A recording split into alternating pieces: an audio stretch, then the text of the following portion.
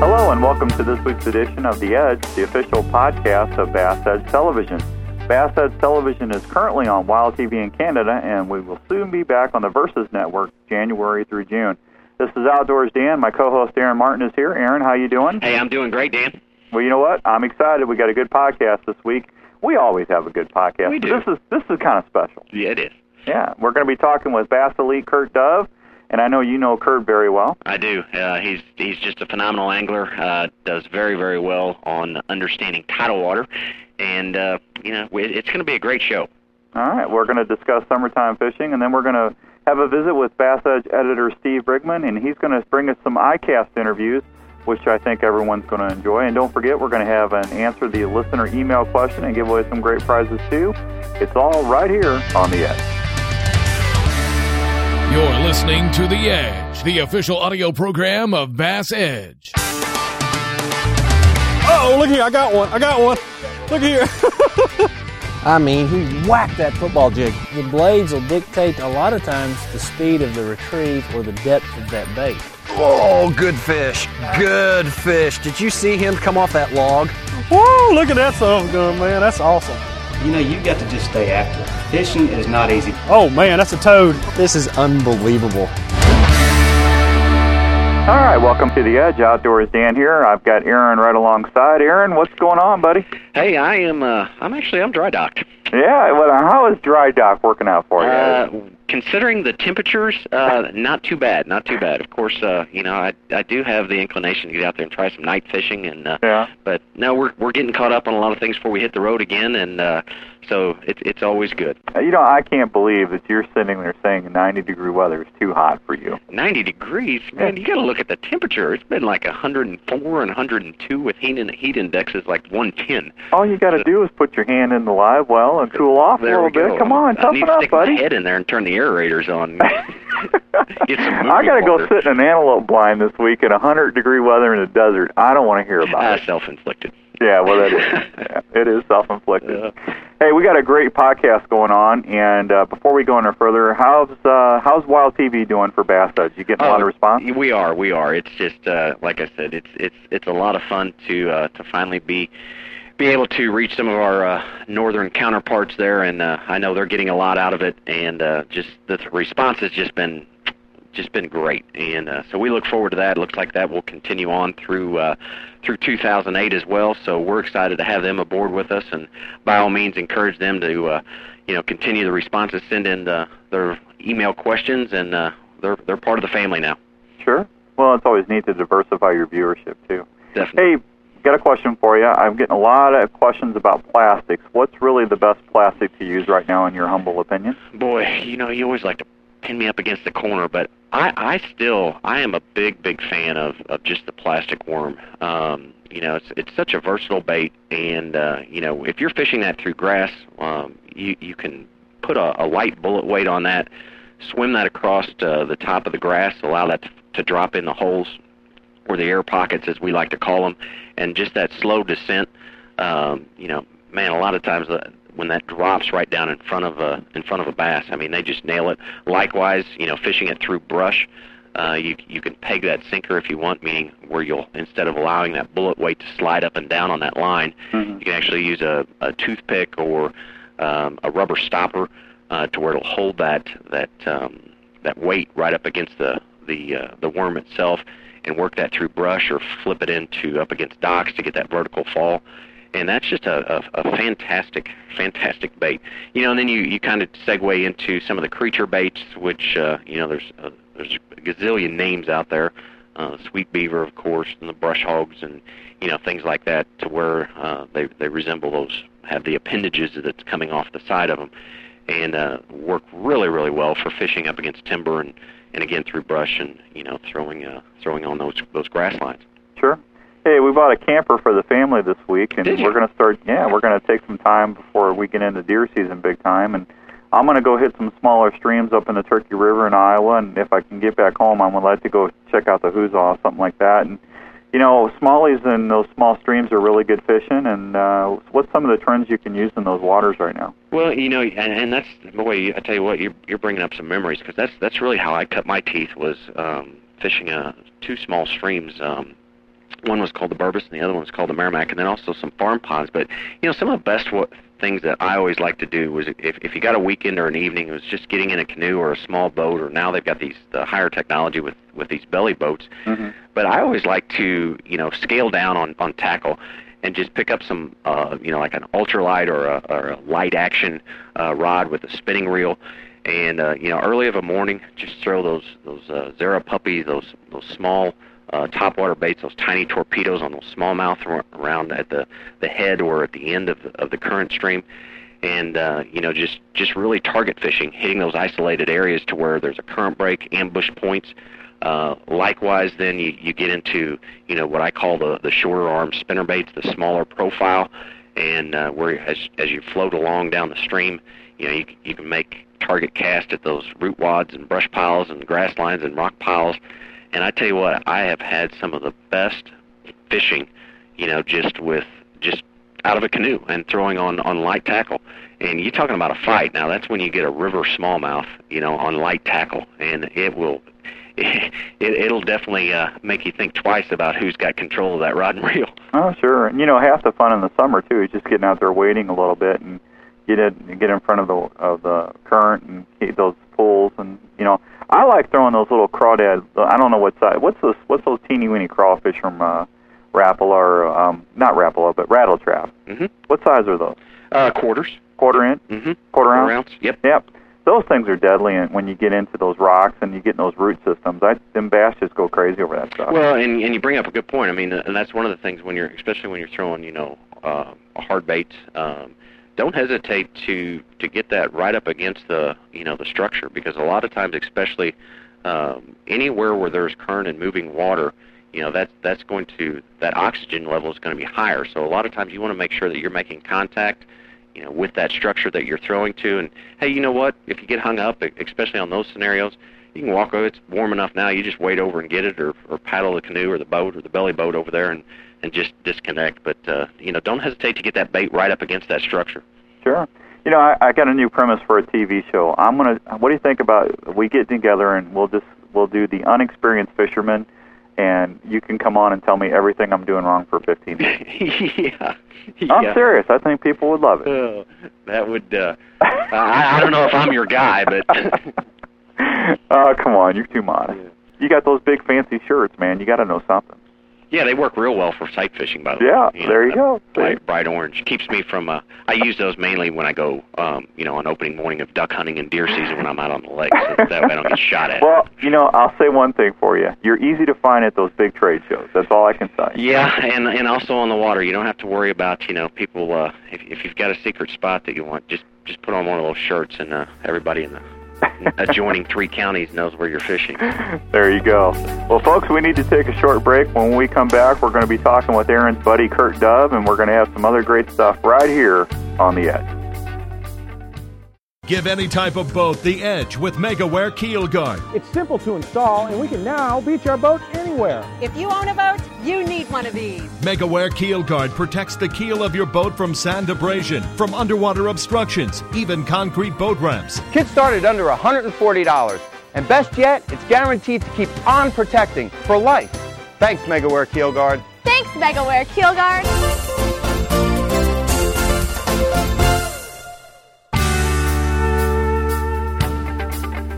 All right, welcome back to The Edge. I have the pleasure of being joined for the second time. I don't know if you know that or not, Kurt, but you are the first repeat guest that we have had on The Edge. So glad to have you back, Kurt Dove. Thanks for being part of The Edge. Great, Aaron. Hey, I appreciate it. It's good to be back. Really had a good time the first time, and look forward to doing this second round just as much. Yeah, we had the opportunity to get out on the Hudson and experience some of your tidal water expertise. And Dan and I was just talking a little bit earlier in the interview and the broadcast that we're going to have that same opportunity coming up on the Potomac, not too far away. So looking forward to that. The Potomac's going to be an interesting deal. It's a totally different fishery. Be a lot of things that we are able to look at and view in a totally different way rather than the Hudson River fished for us last year. So I look forward to it as well. Now you're just really on the kind of about a week removed from the Potomac there with the B.A.S.S. Elite Series, right? That's correct. Yeah. So now, will much of that change, do you think, between when you and I get there? Well, I think that it's going to fish, a little bit different. You've got a whole lot of things changing right now in the Potomac. From post-spawn and summer patterns, and now we're really in the heat of summer, and things are changing kind of into the fall a little bit here in the next month or so. I think we're going to be just dead set in that summer pattern when you get here, and we look forward to maybe doing some frog fishing and some creek fishing. So we'll get a little bit of both of those in, and hopefully we can capitalize and find some great fish. Speaking of which, Kurt, when you talk about transition, a lot of times, obviously the Potomac is, well, I would consider it north. I mean, that's a fair comparison, isn't it, compared to, lakes that are further? Yeah, we're kind of here in the Mid-Atlantic region, which is not too north. I mean, we have distinct 4 seasons here. Up north, I think they more have 3 seasons. They have a long winter, very short summer, and no spring. They just have that fall, a little bit of fall time in there. But more or less, we're kind of on the northern tier of the earth, and we do have predominantly the northern strain largemouth here, and the Florida's strain don't do very well here. So I think you're probably right in that assessment. We're more in the northern area, and we like to call ourselves Mid-Atlantic. Sure. Well, and then that throws the spawn a little bit later into, with it being just a little bit further north. That messes with the time of the spawn a little bit, right? A little bit. Down south, that spawn really starts February, March. Here in Virginia, our spawn is really in April and May. And when you get farther up into the north, like New York, like where we fished, last year on the Hudson, they're kind of in the June time frame. So we're kind of right in the middle of the whole spawn cycle for the United States, and April and May is our primary months of spawn. So bringing that full circle, when you talk about post-spawn, you had mentioned a little bit earlier being, really on the eve of that, or I should say on the latter side of that, transitioning into the full summertime pattern. Anglers that are trying to figure out and trying to find out where those fish are located, what is that transition process, and really where's the starting place? Well, that starting place really, goes right in. It starts in June. Again, going back just a little bit to give you the cycle here in our area of the country, in that kind of longitudinal line of really the whole United States, right across the middle of it. That April and May, you have the spawn. The post-spawn, what you're talking about right there, starts in that June time frame, and kind of runs right through mid-July. Then you start getting into the summer patterns in late July, and really the hard, true summer patterns in August when it really starts to get hot. And then in September we start to go into those fall patterns a little bit. So, those are our kind of 3 distinct lines that are really the primary fishing seasons. So right now we're working with that post-spawn in that June, mid-July, and really transferring here into that hardcore summer cycle as well in August. So then, how much does that affect, say, for instance, fisheries not only in your area, but for instance, like the Potomac? I mean, does that reposition them drastically, or are we talking about short moves? No, it really does. The fish move short distances, but how they relate to the cover and really the type of cover that you're going to be fishing changes drastically from June through September. I think we should probably start talking a little bit about the cover that the fish are utilizing. In June and July, we're really dealing with mostly milfoil. And milfoil is easy to penetrate. You could flip a jig in it. You could, fish a spinnerbait through it. You could fish a rattle trap in it, like small crankbaits. There's a lot of things that can penetrate and be presented to the fish very effectively in those time frames. And again, I'm talking about that post-spawn time frame of June and July. And the fish are very active in that time. Probably one of the best times to fish the Potomac is that time frame, because the fish are very vulnerable. They're really feeding heavy after the spawn. They're getting ready, and the water temperature is in that primary zone where their metabolism is high, and they're just eating a lot of food in that time frame. So that's one of the great months to fish. And utilizing that post-spawn time frame as far as the activity level and how those fish are relating to pieces of cover and structure really make it a great fishing time, just because you can catch tons of fish in that time of year, right around, the old spawning areas. But again, those fish are utilizing that grass there. So then transitioning then into the summer, are they still keen on, are you still looking for milfoil, or are we transitioned into a different type of grass then? It really is. The grass is adjusting as the cycle of the year adjusts. What happens here on the Potomac and other areas, mid-America, like Gunnersville and some of these other great grass lakes, you could even get over to Minnetonka, Minnesota, and what starts happening is that hydrilla will start to take over the milfoil. And so our grass becomes much more dense, and the water temperature increases quite a bit. So the fish become less aggressive as well. So in that August time frame, which, for me is, on the Potomac here, is hardcore summer. Your water temperatures are getting to the high 80s. The fish activity level is down. Even though their metabolism is high and they're eating quite a bit, they're not moving around a whole lot to eat. So you really have to kind of hit them on the head. And what I mean by that is that when that hydrilla starts to grow, which is a very much denser weed than milfoil, and kind of takes over the milfoil, the fish aren't moving around as much, and we have to use different techniques to penetrate that grass and catch those fish. So when you talk about, everybody, talks about the denseness of grass, but backing up a little bit on, are you more or less keying on edges, or are you trying to actually penetrate the mat and what's called punching, and dropping that lure and getting that lure, to sink through that, or all the above? Right. Well, you're focusing on all the above. You kind of want to look for multiple patterns this time of year. The two patterns that you're really looking for is the dense vegetation pattern, and that's what you're talking about, the punching, using ounce and a half weight with a small plastic bait, rigged Texas style, and you're actually fishing the dense vegetation that finally will create canopies underneath that those fish are living in. And you're punching, meaning by punching, using a heavy weight to get through the dense vegetation to drop near, within a foot or two of the location of a fish so that they'll react to it and obviously eat the bait. We pull them out with 65-pound braided line, very heavy action rod, so that you can pull them through that dense vegetation. So that's our first, pattern that we can look for. The second pattern that we can look for is high current areas. And you can do this on any river system, like the Potomac or Gunnersville, the Tennessee River, and even in lakes and stream, in other lakes or impoundments, you look for things, like coming out of creek mouths and channel swings and those types of things that are going to have more current. What's happening there is your water quality is so low in the backwater areas because of the high temperatures.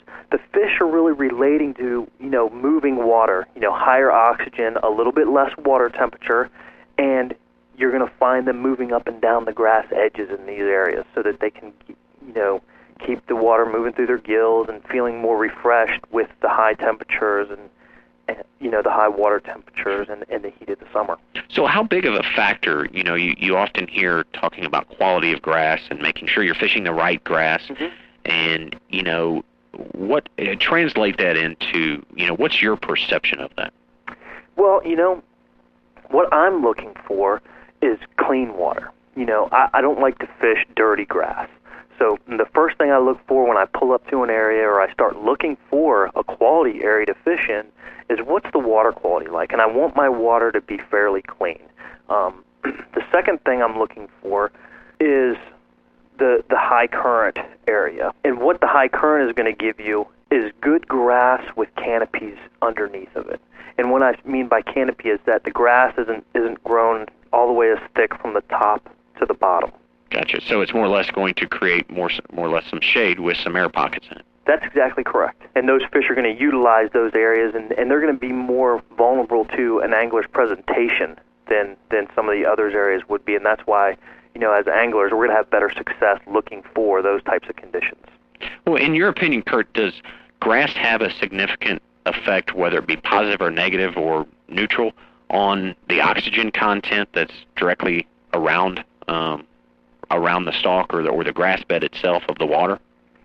Well, the grass is definitely producing oxygen, so it's a benefit as far as the water quality. What you do have to be careful of is a lot of recreation departments and resource departments of the states and local agencies. They'll spray, grass a lot of times, and you need to stay away from those areas because that's depleting oxygen, that's depleting the cover.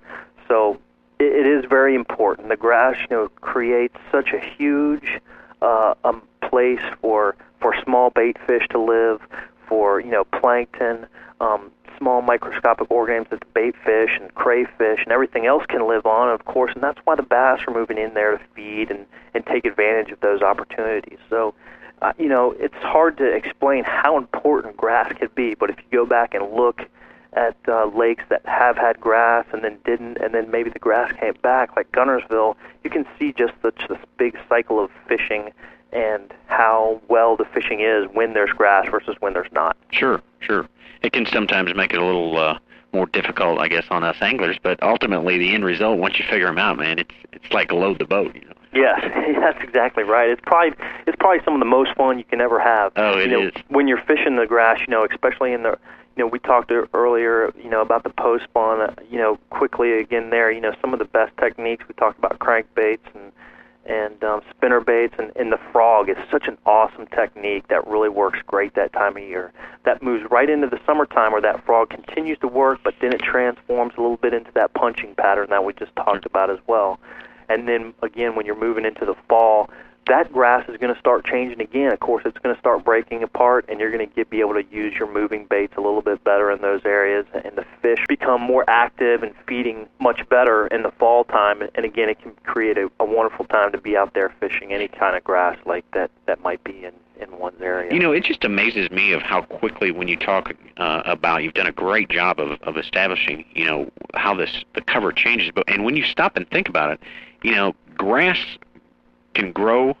It comes and goes. I mean, just as quickly as what it came. I mean, it can grow several inches in a day, and then it's like when you get that first cold snap, I mean, you can automatically tell what's taking place. It doesn't take long, and that stuff, retreats, and then it opens up a whole new world, underneath the mats.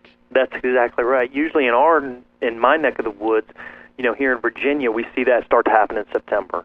And the first indication are those big mats you start to see floating down the river. You start to notice, hey, things are breaking up, things are starting to change, and you can take advantage of those times. Sometimes some of the advantages you can take with that is to move away from the grass and start getting on some of the hard cover, like wood, docks, rocks, channel bends, ledges. Those types of things can become key that time of year, and later in the fall as the grass starts to die off.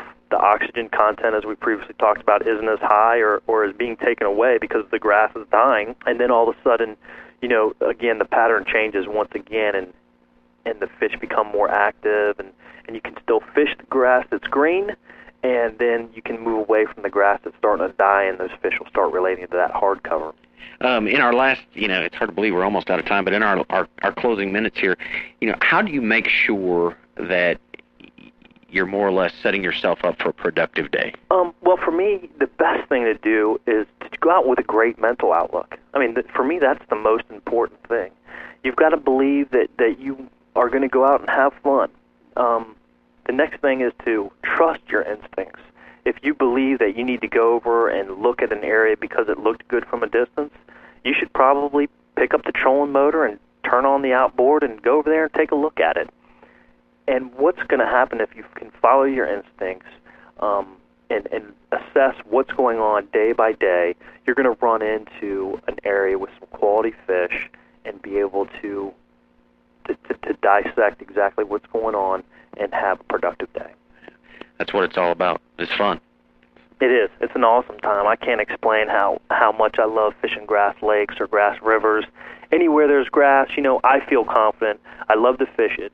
And if people go out there and maybe, they're not feeling really confident, they don't have a lot of grass, and they go to a lake with some grass, take some of these techniques and read more and just study about it and just try some different things.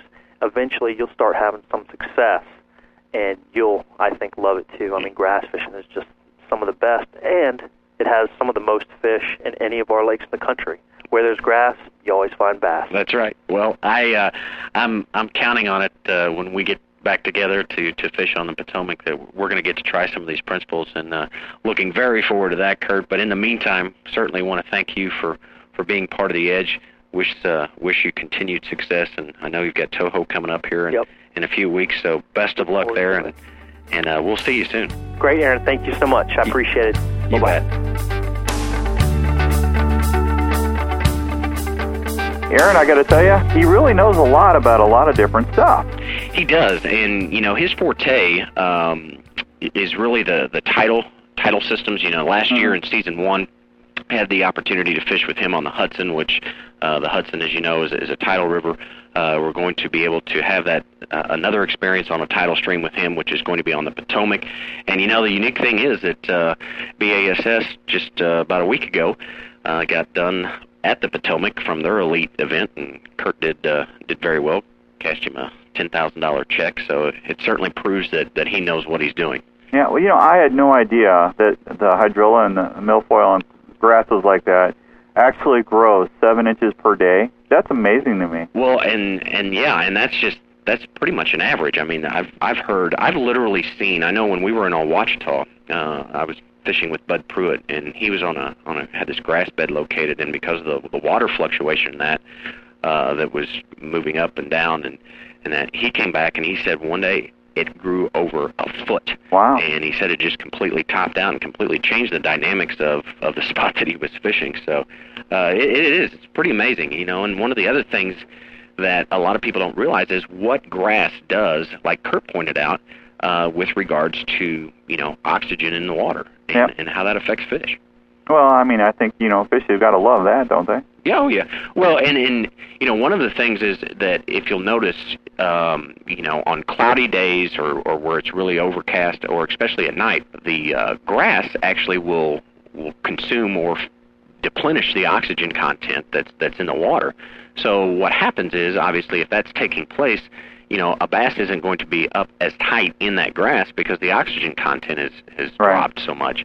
Now on sunny days, that's why you hear a lot of times that when it's bright and bluebird sunny, not only because of the shade that grass provides, but it's also because that healthy grass is actually producing oxygen. So it's a double whammy to draw the bass up in there. One is because of the shade, and then secondly is because that grass is actually producing, oxygen, the way that their system works. So. See, that's why I like hanging around you. I learned something in 40-something years of being on this earth. I never knew that.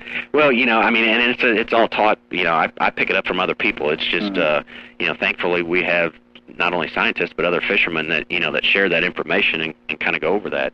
And the other thing, Dan, that I really got a lot from is, and especially somebody that didn't grow up in an area that's plentiful with grass lakes, is that there's certain things that you want to look for when you fish grass.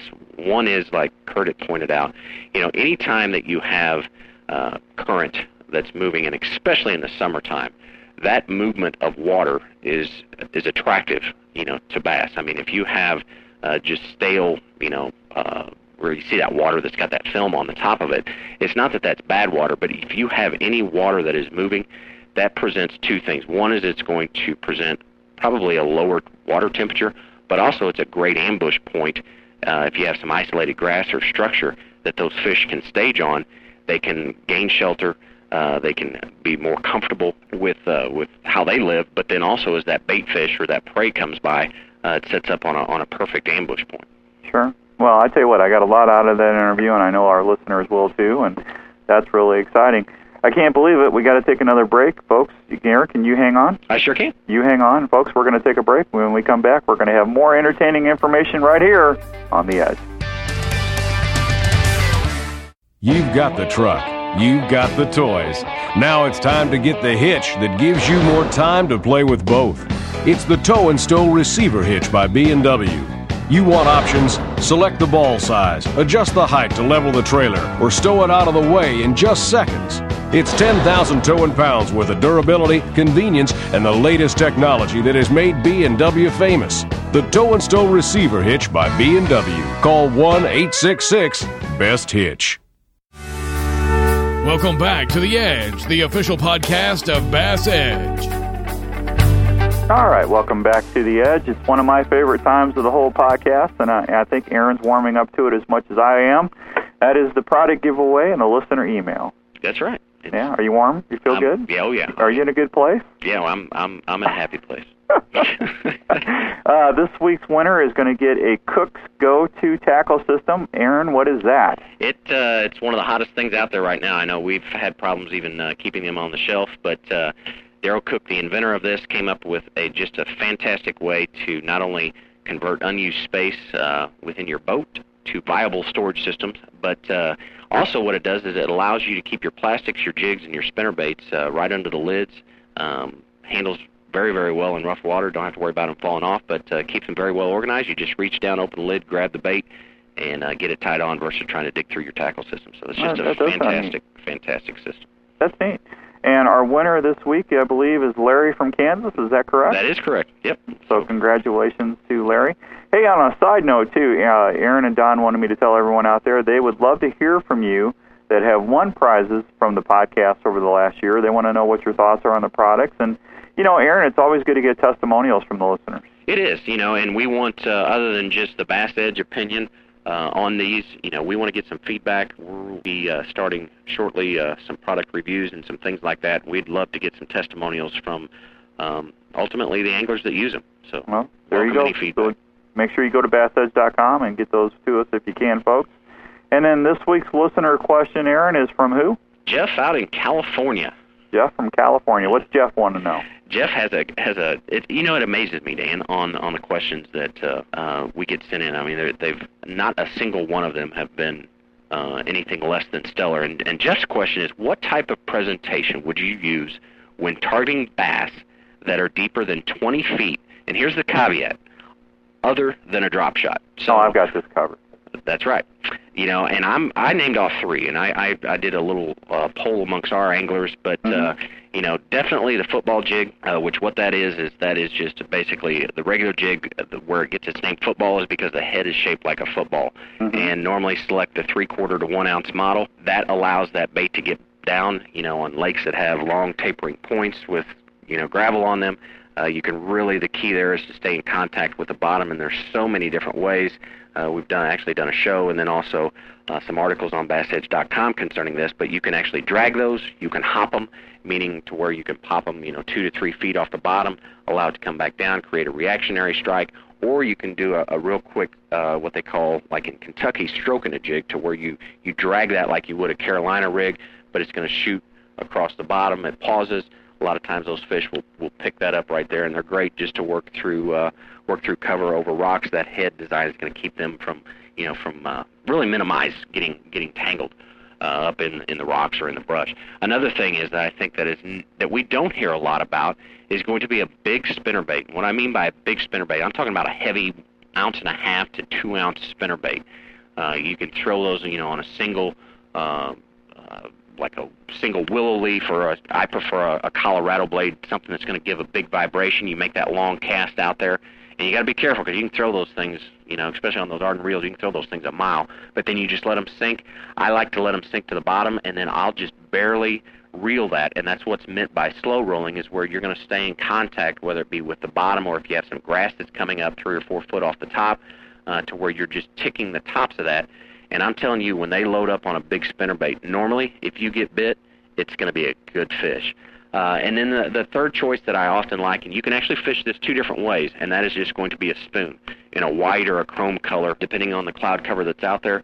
You can pull over a school of fish, just like you would with a drop shot, and you can fish that vertically, use your electronics to watch that, locate that school of bait fish as well as bass that's feeding down there, and pop that up through that school.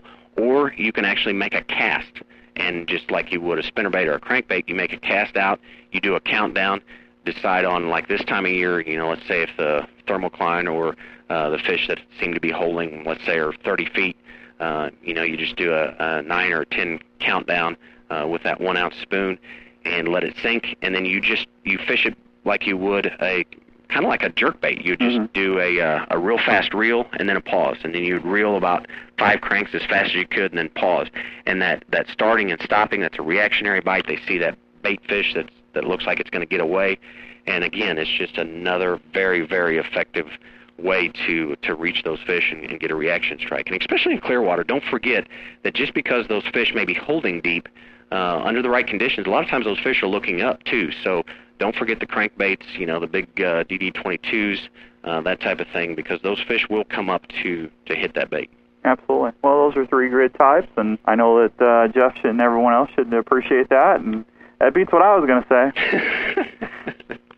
I'm not even going to answer it. Yeah, I'm not even going to repeat. Yeah, I know you. I could tell you were afraid when I said it the first time. You're making me nervous. Hey, folks, don't forget to send in a question or comment, and you will be in the weekly drawing as well. Simply send an email to podcast@BASSEdge.com with your name and address in the body of the email, and we'll get you in there. Hey, we need to take our final break, and when we come back, we're going to join Bass Edge editor Steve Brigmann, and we're going to hear some more stuff from the great iCast show. And Aaron, I'm excited. Are you excited? Absolutely. I mean, some of the things that he's got uncovered out there, I think, I know I certainly appreciate it, and I'm sure our listeners will too. He's done a great job. Folks, we'll have Steve when we come back right here on The Edge. When I'm fishing in a tournament, time is critical. I need fast, easy access to my lures. My Cook's go-to tackle system keeps my bait organized, tangle-free, and within easy reach. It installs in minutes under any deck lid, maximizing the storage space in my boat. And its durable construction lasts even through the harshest conditions. Get organized with Cook's tackle system by calling 1-888-390-8780 or online at cooksgoto.com.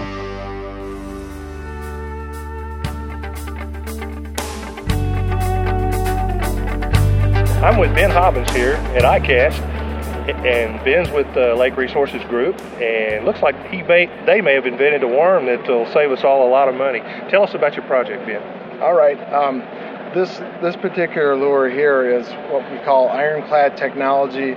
Ironclad technology is actually a reinforcement technology that we developed with the University of Wisconsin Mechanical Engineering Department in their Polymer Research Center in developing a product that would be almost indestructible out in the field, but also have the benefits to the environment in the sense of not losing the 30 million pounds a year that we're currently losing as sports fishermen. The environmental side is obviously clear for fishermen. If we're using these, we're going to save our lakes and streams some of the plastic refuse, but also the ability of these lures, of the clad lure series, shad clads, worm clads, grub clads, senko clads, tube clads. The advantage of these lures is that they stay on your hook. So if you're a tournament fisherman and you're constantly changing lures with conventional soft baits, here these lures lock on. You will not be changing lures. You won't have to re-rig. You'll actually be able to fish, probably get 2 to 3 times more casts in over a tournament period, obviously having a good chance of winning that tournament and catching more fish by way of the technology. Again, what we did recently is we competed in the Governor's Business Plan Contest in the state of Wisconsin and finished in the top 10 for advanced manufacturing. I'm an avid fisherman. I'm an environmental outdoorsman. Doesn't mean I'm a tree hugger. It just means that I'm concerned about the environment. In the past, I didn't like to use soft baits in general because we're losing them all the time. They're floating around, going to the bottom. We see them washed up everywhere. These do not do that. These will actually stay on the hook. And all fishermen and everyone else that comes into contact with these has dropped their jaws at looking at the potential.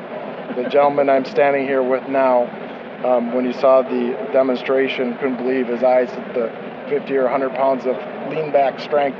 We still couldn't get even the hook to bend off, but we're cutting up our hands with the leader demonstration we're doing. Well, I know. I was pulling on that a little bit earlier with your booth, and it's just incredible. I couldn't pull it apart. Getting a few years on me, but thought I might be able to pull that worm apart, and I couldn't. You've got a whole series of ironclad soft baits out there. Talk to me about this series. It's a wide range, is it not? It's a quite wide range. Typically, for all of us fishermen, sometimes we get sucked into buying so many different brands and sizes. We're kind of focusing on four sizes: a 2-inch, a 4-inch, a 7-inch, and maybe a 10-inch. game fish series. Simplifying with our product lines, we've got 5 clad series. We have shad clads, the worm clads, the tube clads, the grub clads, and the Senko clads. Those 5 product designs that we have out are typical to the conventional ones you'll find out there. Again, the difference are we're not selling them in packs of 10 because that would be ridiculous. You'll be stocking those things for a long time because you'll never be using them up. Here, we're selling them in 2 packs, even 1 packs for the bigger ones. And, you know, the idea here is that these fish, when they come in to strike these lures, they not only can't pull them off, but you'll be able to pull them in. Get them into the boat, get them into the net. Even if they don't get their teeth in the hook sets, if they hang on to that lure, it's not going to get ripped off. You'll get them up to the boat. They'll clamp on and yank at that thing, even without being hooked, and you'll get them in the net before they even knew what hit them. Now, as far as hooking this, say in a traditional Texas style, can you hook it that way and expect the hook to come through on the fish? Yes, we can. One of the beauties of this technology, the reinforcement technology, is that you can hook it anywhere on a worm. Let's say a worm clad. If you're looking at a wacky worm style, horizontally, if you lay it horizontal, you can hook that clad lure anywhere you want and fish it, and it locks on, so it will not come off. Okay, if you're doing a Carolina rig, you can hook it from one horizontal end through the center and bring it around and just pop that little hook right in the top. When a fish clamps down on it, that hook will come through on the hook strike on the setting. Okay, fantastic. Anything else you'd like to tell me about your product? At this point, I'm just really excited to have the opportunity to speak with you and your network, and to be able to release this technology at iCast 50, which is a mix of the traditional old timers club at this point. Just about, they're not old timers, they're great old guys. Right. But then there's us younger guys like us here that have contributed something that's a breakthrough technology similar to what they did in their time. So we feel that we've got a breakthrough just as they did 50 years ago when they started doing these shows. How is this going to price compared to conventional worms?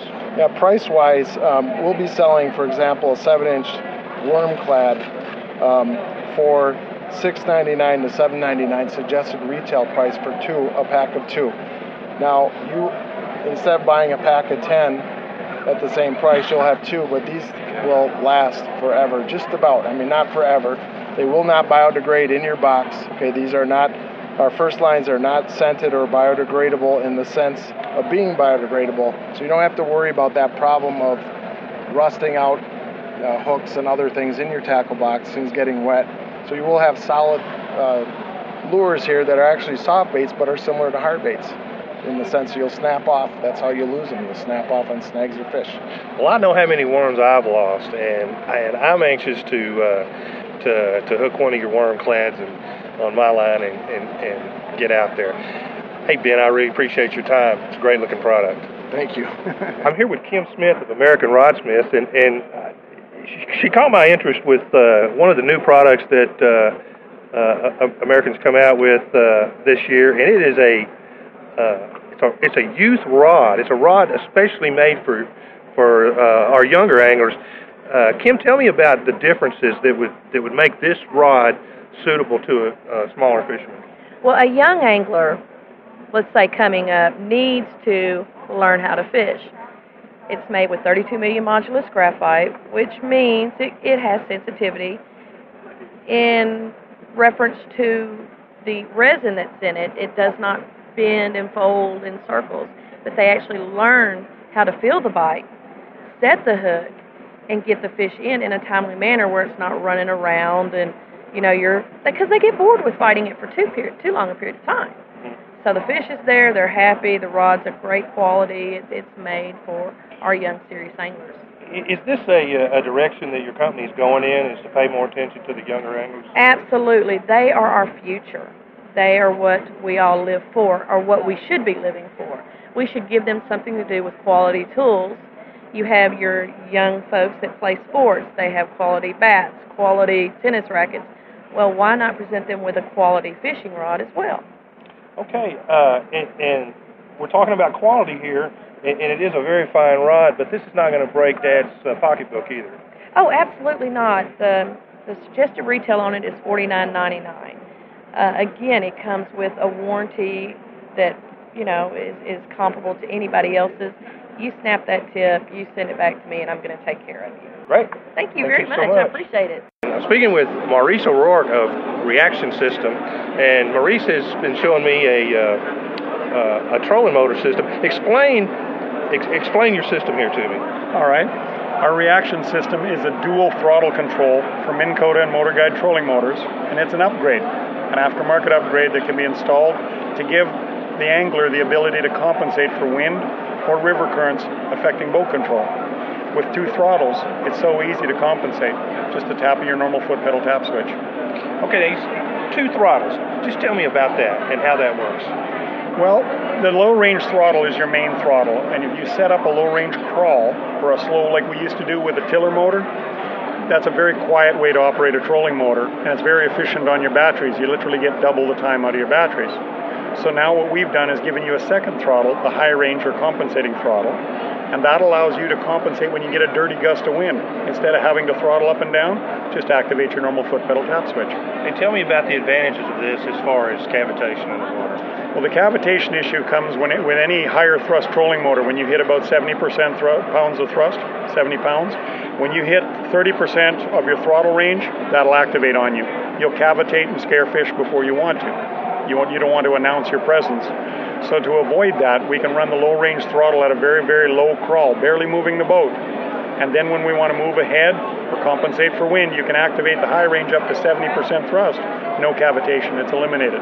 Okay, so this application would be good for any, say, bass fisherman who's just fishing to leave the low throttle on and to use the higher throttle whenever needed? Absolutely. The idea is to still give you that momentary operation that people like to use, on, off, except we don't stop the prop. We leave it at a bare bones crawl. And that keeps it from it eliminates the starting currents that normally are associated with on-off operation, so double the time out of your batteries. And number 2, no cavitation. You can get right up to 70% thrust and it's gone. Okay, a guy wants to put this on his trolling motor. Does he buy this and put it on himself? Or certain models, our electric steer models, some of those can be done. They just buy it right out of the kit and the package. They take that home and they're ready to go. Our other models are done through service centers. They're normal repair centers for Minn Kota or Motor Guide. They can go down and in an hour and a half it's installed and ready to go. Okay, and again, the name of the product? Reaction System. Okay, and that is Reaction Systems with that. Yes, it is. They're all Reaction System, and we have 7 models, and now there's one more coming out for next spring again. Okay.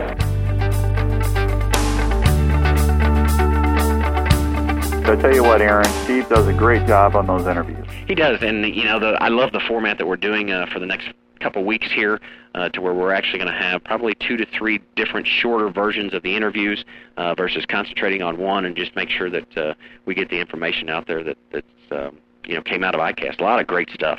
Yeah.